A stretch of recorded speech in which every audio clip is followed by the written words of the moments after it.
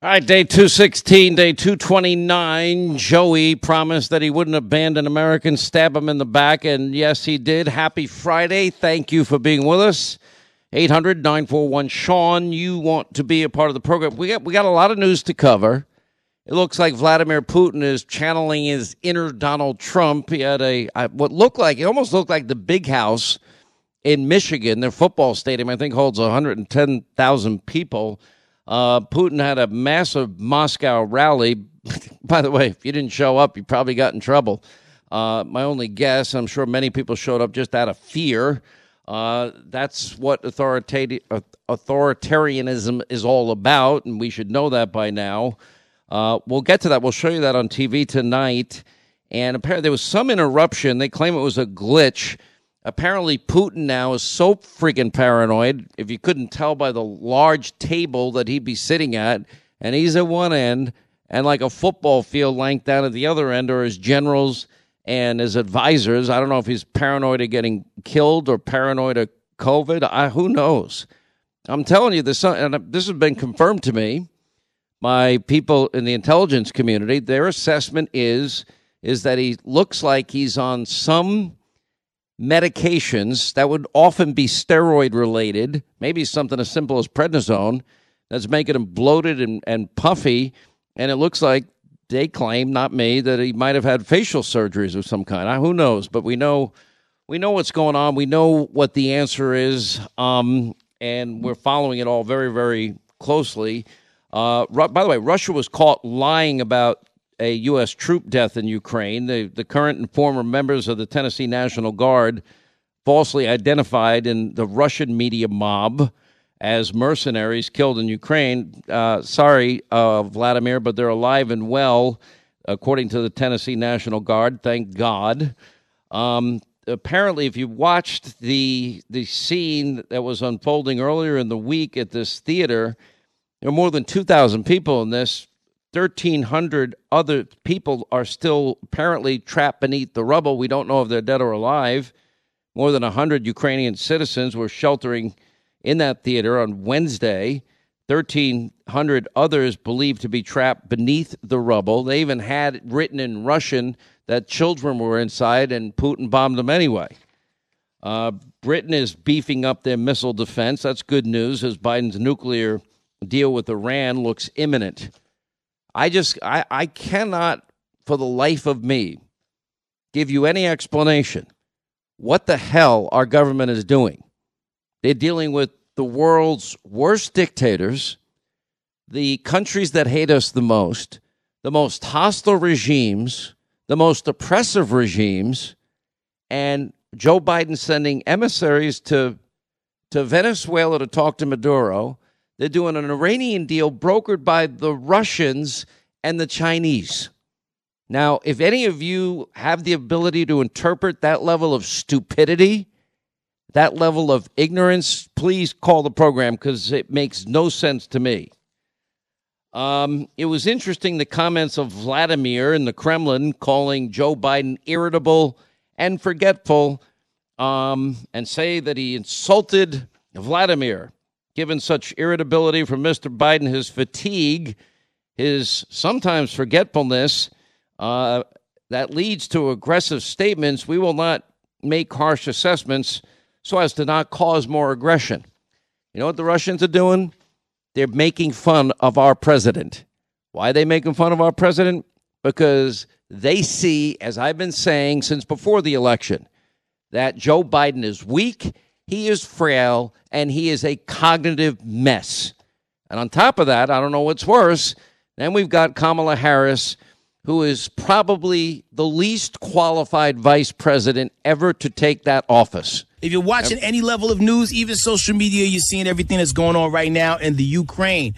Break it down in layman's terms for people who don't understand what's going on and how can this directly affect the people in the United States. So Ukraine is a country in Europe. It exists next to another country called Russia. Russia is a bigger country. Russia is a powerful country. Russia decided to invade a smaller country called Ukraine. So basically, that's wrong. Wrong. That's wrong. That's not good. That's a bad thing. Anyway, the Kremlin, Vladimir Putin speaking before what looked like a massive stadium. We got a lot of news on what's going on. And it's funny because when I explained earlier in this week, well, Hannity, where do you stand? What should America's role be here in terms of an innocent sovereign country invaded? And first thing, we've got to stop and pause. Because if you don't pause, and if you look at Vietnam and you look at Iraq, you look at Joe's disastrous withdrawal from Afghanistan, and you got to learn lessons. One of the lessons from Vietnam is if you're going to fight a war, fight the sucker to win it or get out. I mean, if you're not going to fight to win, don't be there. Don't start wars and you're all gung-ho and these politicians are all racing up the hill to send our national treasure, our sons and daughters off to war. And then all of a sudden they don't fight these wars to win them. They don't do that. And then they end up politicizing the war, and then they end up saying, never mind, and we leave embarrassed with how many dead American kids. We can't do that anymore. You know, we learned in Iraq, we can't send American treasure, our sons and daughters, to be going door to door in Baghdad, trying to fight that war that way. That's not how you're going to win the war. And that can't happen anymore. So there are two examples that I cite as a conservative that worked.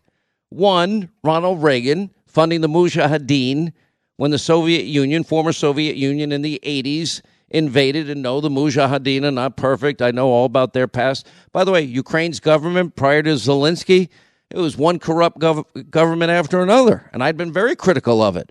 And I was dubious of the idea of giving them Javelin missiles, in 2017. In the end, it turns out it's a good thing we did. But we did no boots on the ground. We are not the world's policemen. But that doesn't mean that the United States turns a blind eye when innocent countries, sovereign countries are invaded and innocent men, women, and children are murdered. And we've seen enough evidence now that Vladimir Putin has no problem with this indiscriminate bombing of, apartment buildings, leveling of neighborhoods, refugees with their luggage, dead kids and moms in the streets trying to escape the war zone. Then we have them, firing missiles next to our allies and next to nuclear sites, mass graves.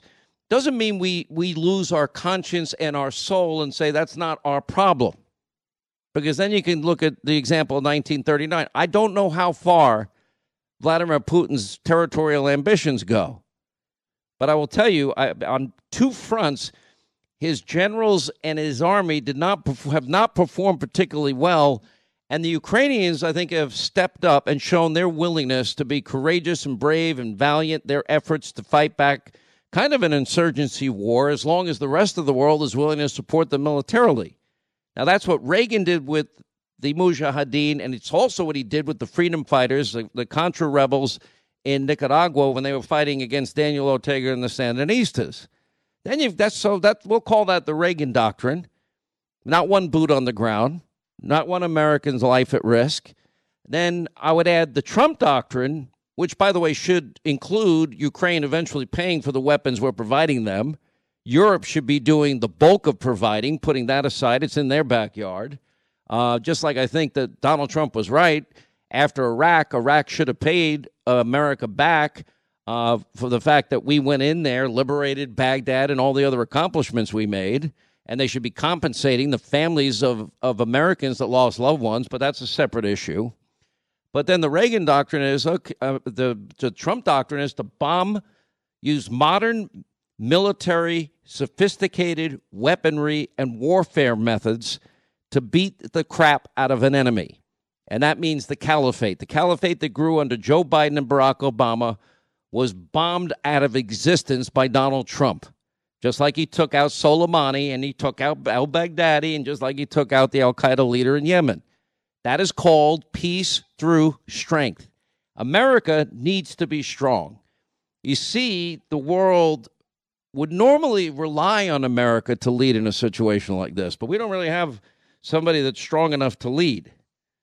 Anyway, Western officials said that anyone who saw President Putin addressing the nation yesterday would be forgiven for thinking that Russia was not in a compromising mood. Listen, I don't see a solution. Now, I know that there are people, Putin shared with Turkey's President Erdogan, another, frankly, hostile actor on the world stage, his demands for Ukraine. But Putin seems to do this every time he wants more time to add munitions and bring in more troops and whatever else, what other else in terms of nefarious activities that he's involved in. So I don't know if there's going to be a deal here, but certainly there's really weird paranoia stuff going on, not only at the table that he sits at with generals and advisors, but then you've got apparently a story out that he has a food taster because he's so paranoid that somebody's going to try and take him out. The Daily Mail points out the U.S. military fears that Putin is planning to use nuclear threats and revealing that he's working on a nuclear weapon that can beat Western defenses so he can inflict unacceptable damage on the West. Is that true? I don't know. Do I think evil people are capable of evil things? Obviously. You can't have a conscience and soul, and a conscience meaning, an understanding of God-given right and wrong, and kill innocent men, women, and children. There's Victor Davis Hanson had 10 realities of Ukraine, reassuring the enemy that what one will do ensures the enemy will just do more of it. You need unpredictability. He's right there. 2, no-fly zones don't work with a big power.